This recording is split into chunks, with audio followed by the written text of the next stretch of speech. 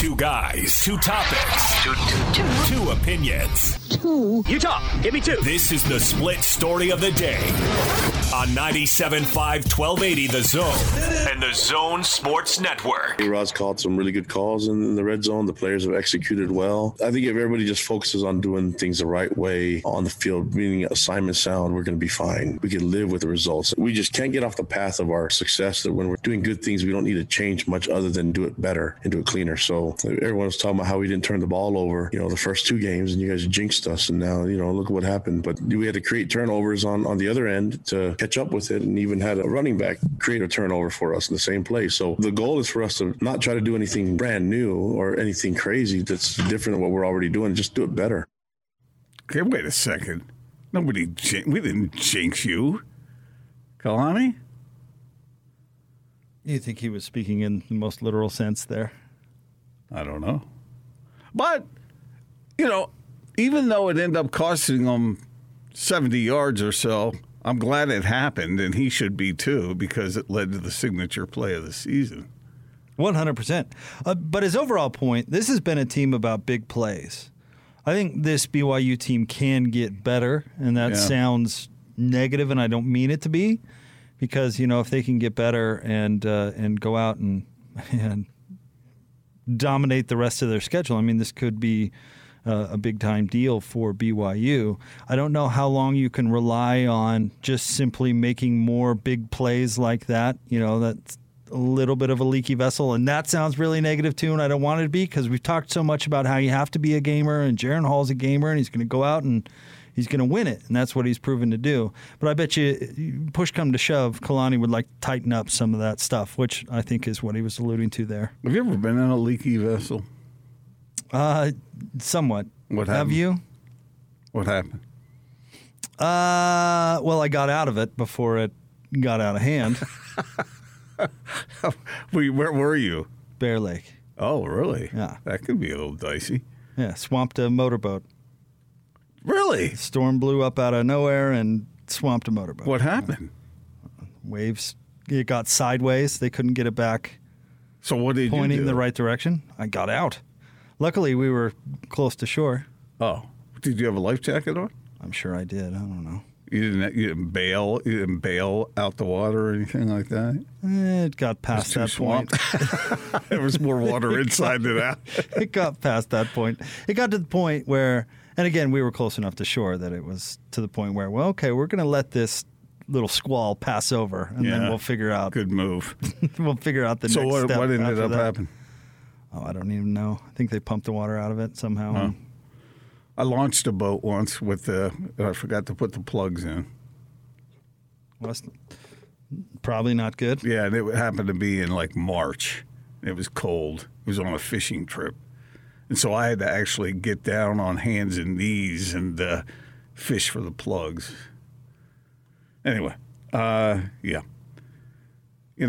It's interesting as I consider what Kalani was talking about there, Jake, when he said that they're trying to not necessarily reinvent anything. They just want to do things better, like you were saying. It makes me wonder what the attitude of the team is moving forward. Are they keying in on that stuff? Because that's how you have a great season, keying in on that, not keying in on what happened last week or the week before. It's keying in on what you can do to be better for this next week. And when you play South Florida and the Cougars are, a 23-point favorite, you wonder what the attitude is of the team. Because 6 days after that, they have to go to Logan and play the undefeated Aggies.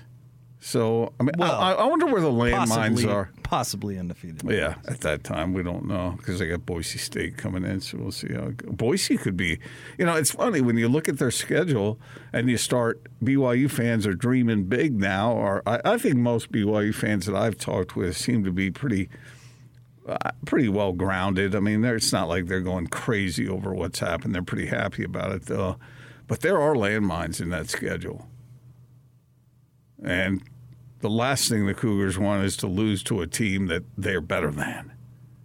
And they're better than South Florida. It probably doesn't hurt that they lost to them a couple of years ago, and they can point to that and say, see, these guys can get you. Because that wasn't a particularly good South Florida team either. I don't know, Gordon. I mean, I would imagine that makeup of the team changes from year to year, and probably find out what this BYU team is made of. I would guess that the coaches are harping on those details and showing them their mistakes on film and saying, you came out of that 3-0 and you're certainly playing good football and winning the game, but got to get this block, got to run this route, whatever the case may be. And getting the job done when they needed to in these last two games, closing the games out.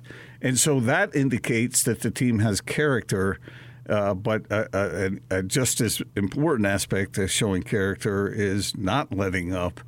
And so that's what we're going to find out this weekend. We're going to find out whether they let up or not, or whether they're powering forward. Because that's what great teams do, and we don't know whether this team is great or not. But we also don't know what we're getting in South Florida either. Well, it's a team that was behind 35-3 to Florida at halftime, and then Florida let off the accelerator a little bit. And who else? They lost to North Carolina State, right? Wasn't that 45-0 or something? Right. So indications are that BYU should win this game. But you and I can talk about it that way, but if the players start talking about it like that, then maybe they get clipped. We thought we'd talk a little Utes here. Sean O'Connell said something that jumped out to me yesterday when we were talking to him. A lot of the attention was on the quarterbacks, and I slipped in a question about the defense and whether that is something that has underperformed. And he was emphatic about it and said, yes, and pointed to several different areas where it hasn't been good enough. But I go back to the BYU game where Coach Witt himself admitted that they were pushed around up front, and we talked about it all the time, Gordon, but that doesn't happen to Utah. And they've gone up against some pretty tough teams, and that doesn't really – when they Texas lose – did it to them, got 230 yards rushing in 2019 in the bowl game. And BYU did it to them with about the same amount, maybe a little less. But it doesn't happen very often. I mean, it surprised me. How many yards did the Aztecs get? I don't have that number in front of me right now, but it's still, there were times when it looked like they were that Bell kid was gaining yardage. And it's not just the rushing yards, although obviously is a good indicator of what we're talking about here, but the style of how it went down against BYU was a little bit concerning. The physicality of it all. And, if you've got a scat back like, who's that guy who got into Utah pretty good from Oregon State years ago?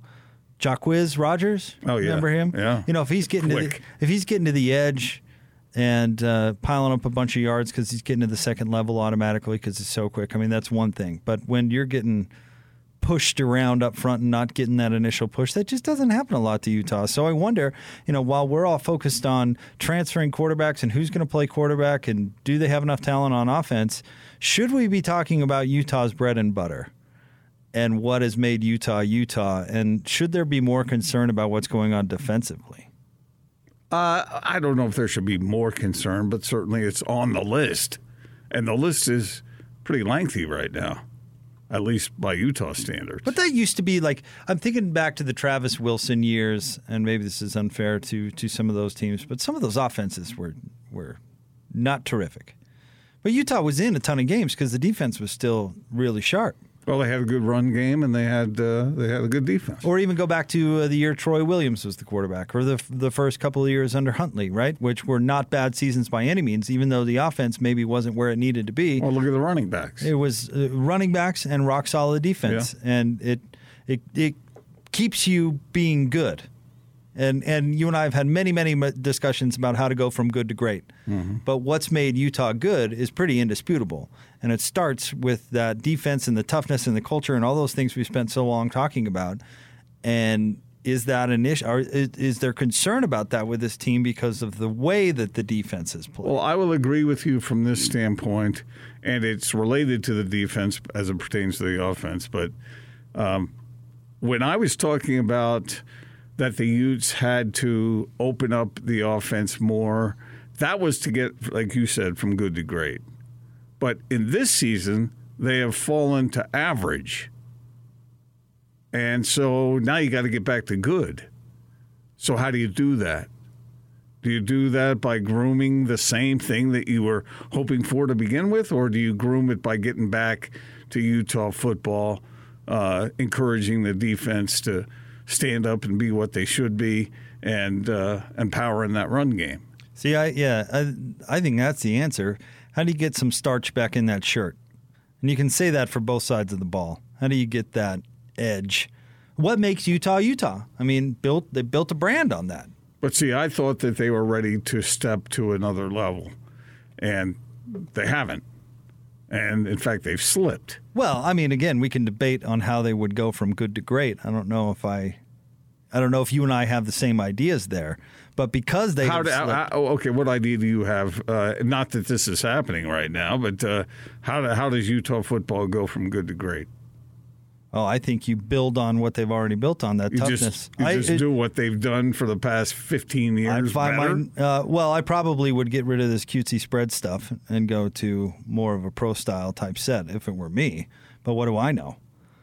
But this is an offense. Urban Meyer spread that offense out, and he seemed to do all right. He did, but it was also in the Mountain West, which makes it a little bit different. You don't think he would have had that same success playing in the this year's Pac-12? I think Urban Meyer knew it would work because Utah had more speed than anybody else in the league at that time.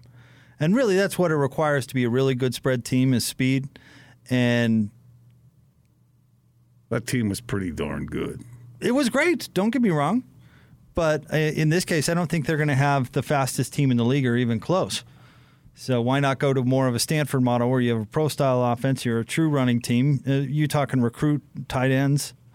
They've proved that over the past several years. I certainly didn't agree with that when it came to going from good to great, but I got to admit, I might be leaning your way a little bit when it comes to going from average to good. And that's what the Utes have to do. I guess that's what I was trying to pose the question is you and I can disagree all day on how to go to good to great, but right now how do you steady the ship? How do you steady the ship going into Pac-12 play where, and this is so cliche, but the door truly is wide open. The conference is not terrific. There's a ton of winnable games in front of them, and the season is far from lost. But at the same time, they've lost 2 non-conference games, which they hadn't lost 1 in a decade. So you can't sit there and say everything's fine, even though, I'm sure Cole Fotheringham, he talked about this on Monday, they're talking to the team like, hey, the season's right in front of us, which is also true. So how do you want to look at it? And, the Utes have to find a way to pull it together to go into the conference season. And honestly, starting out with Washington State is perfect because you can go out and dominate what is really a porous defense and figure some stuff out offensively. But they need to, I guess the point of this. Do that, then it's right. But they've got to figure out some stuff defensively too. So they have to get their footing, Jake, and that starts with what Kyle Whittingham was stressing after the BYU game. How about getting better in the trenches on both sides? It's a good place to start. Yeah, I agree. And that's where you would expect Utah to be good. Exactly. A lot of people have talked about the offensive line woes. Has to get better. Defensive line, too. Yep, same thing. I totally agree.